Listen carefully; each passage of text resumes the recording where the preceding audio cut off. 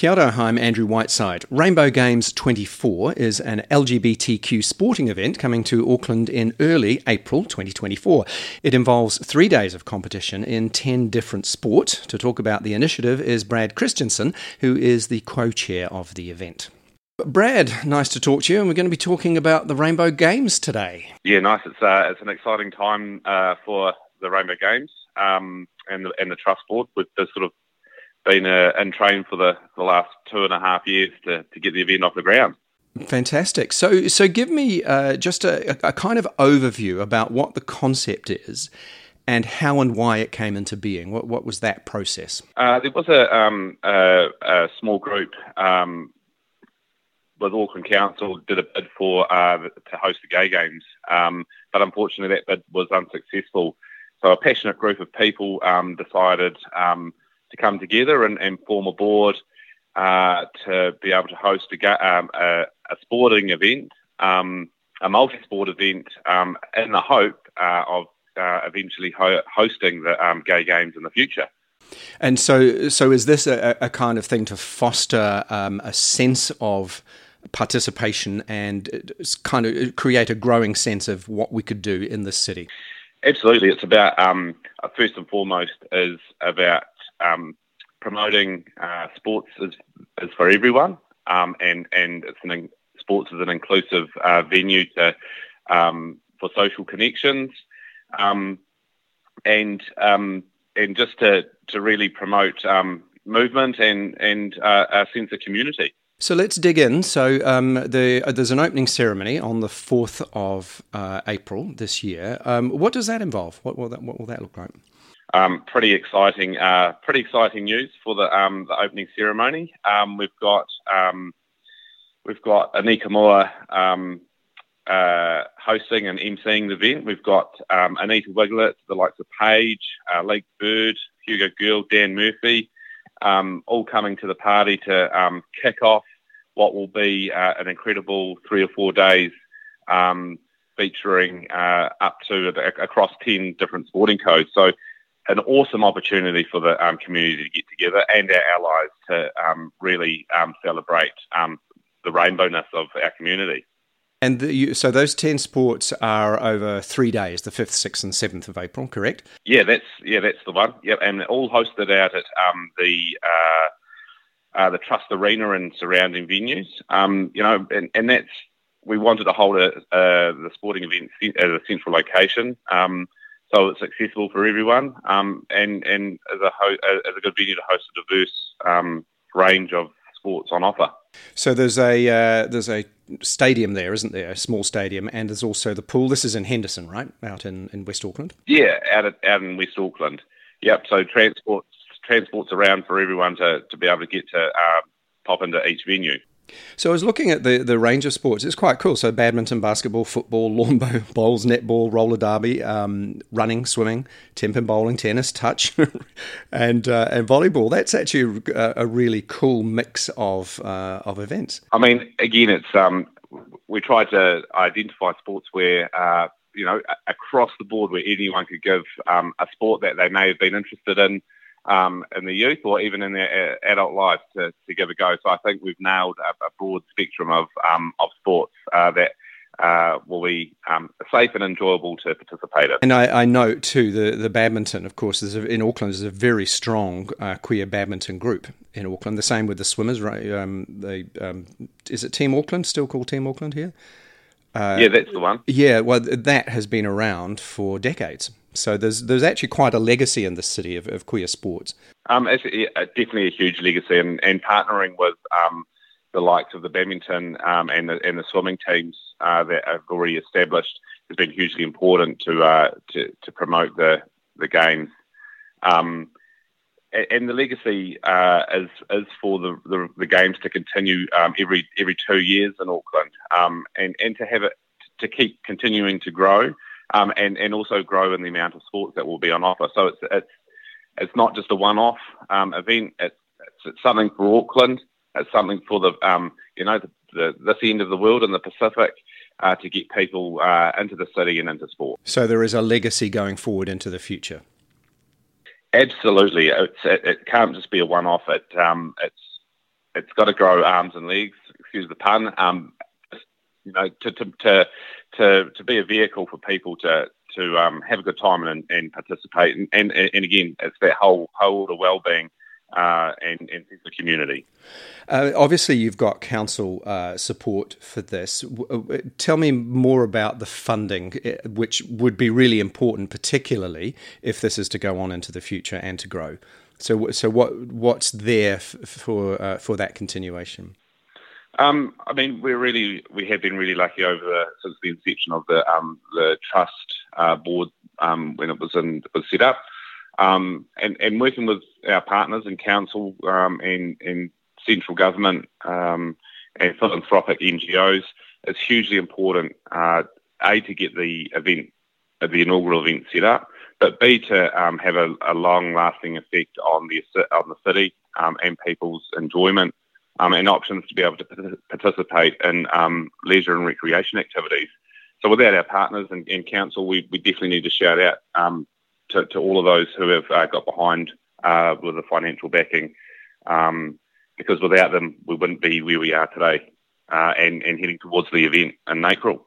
And I noticed on the website there are opportunities for people to donate, but also buy merchandise. I like the logo, by the way. And there's some quite cool outfits, from hoodies through to singlets through to t-shirts, etc. Where people can buy. Yeah? Absolutely, I think, and I really encourage people to head to the rainbowgames.co.nz, have a look, maybe pick up a registration for a sport you want to jump into, or even volunteer. But there is avenues to also donate and pay it forward for other people that might want to jump in and participate in the sport as well. And you're right, our merchandise is out the gate and looking pretty sharp. Yeah, definitely. Okay, so I wanted to talk about inclusion, because obviously participation of intersex and transgender people in sport across the world has become such a huge issue.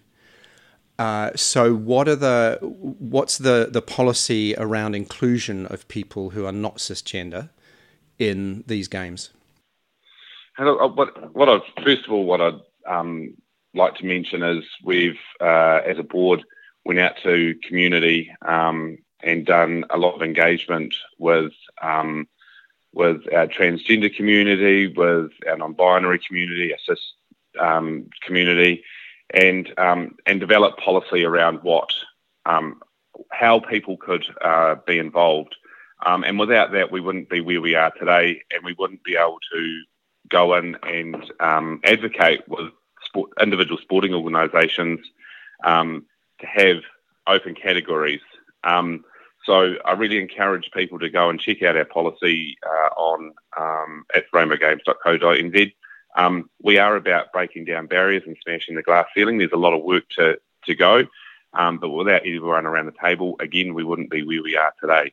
So we're very fortunate to have good support from across the rainbow community. So just unpack that for a little for me. So in each of the sporting areas, there is an open category where anybody can compete against anybody else. Is that correct?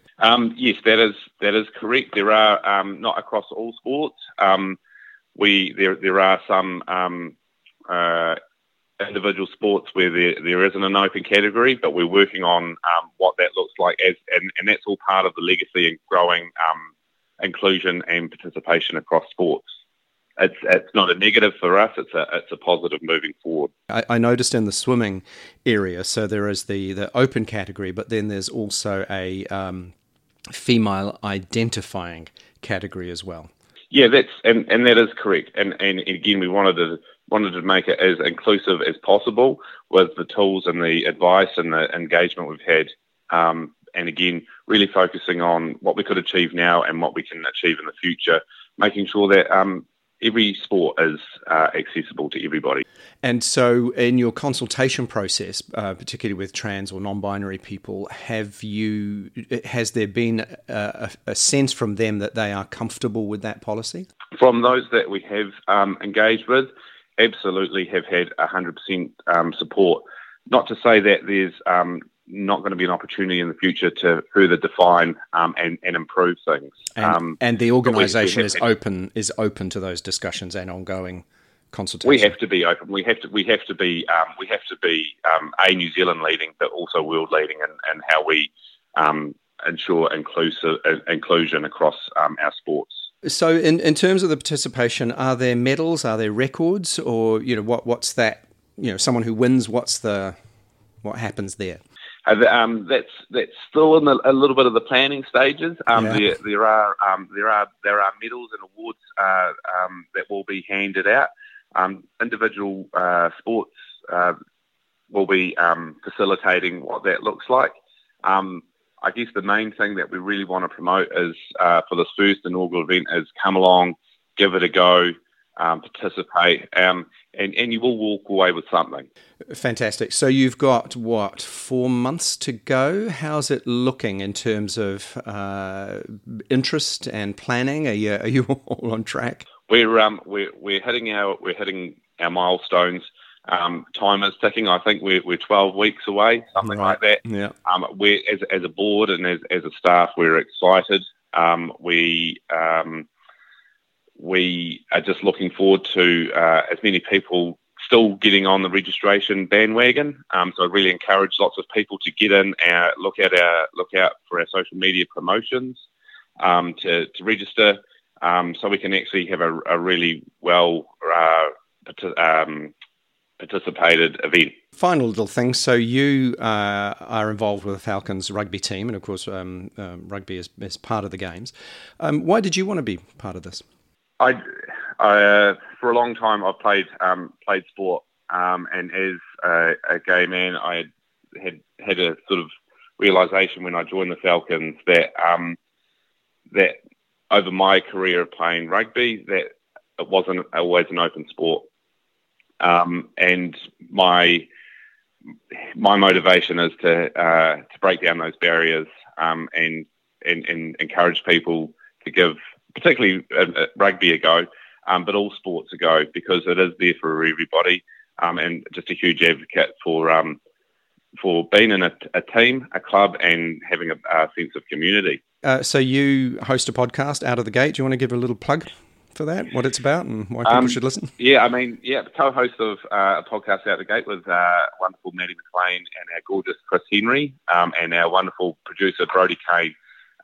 If you want to take a listen, there's three gay guys that sit around and talk about everyday life, and what our weeks have been like. It's a really cool podcast to switch off to, and have a bit of a laugh and take the piss out of ourselves. That's fantastic. Brad, thank you so much for your time. Wish you all the best for the events, and everybody join in and have a good time. Awesome, Andrew. Appreciate your time. That was Brad Christensen from Rainbow Games 24, which kicks off in Auckland on the 4th of April 2024. There's a link to their website below. Now, on my website, you'll find plenty of interviews, reviews, and lots of my opinion. I cover the arts and entertainment industry and the LGBTQ communities. All of that on andrewwhiteside.com. While there, you can sign up for my regular newsletters, and if you want to support my journalism, you can do so by buying me a coffee. Links to that also on the website. I am Andrew Whiteside. Thank you so much for listening, and I'll see you soon.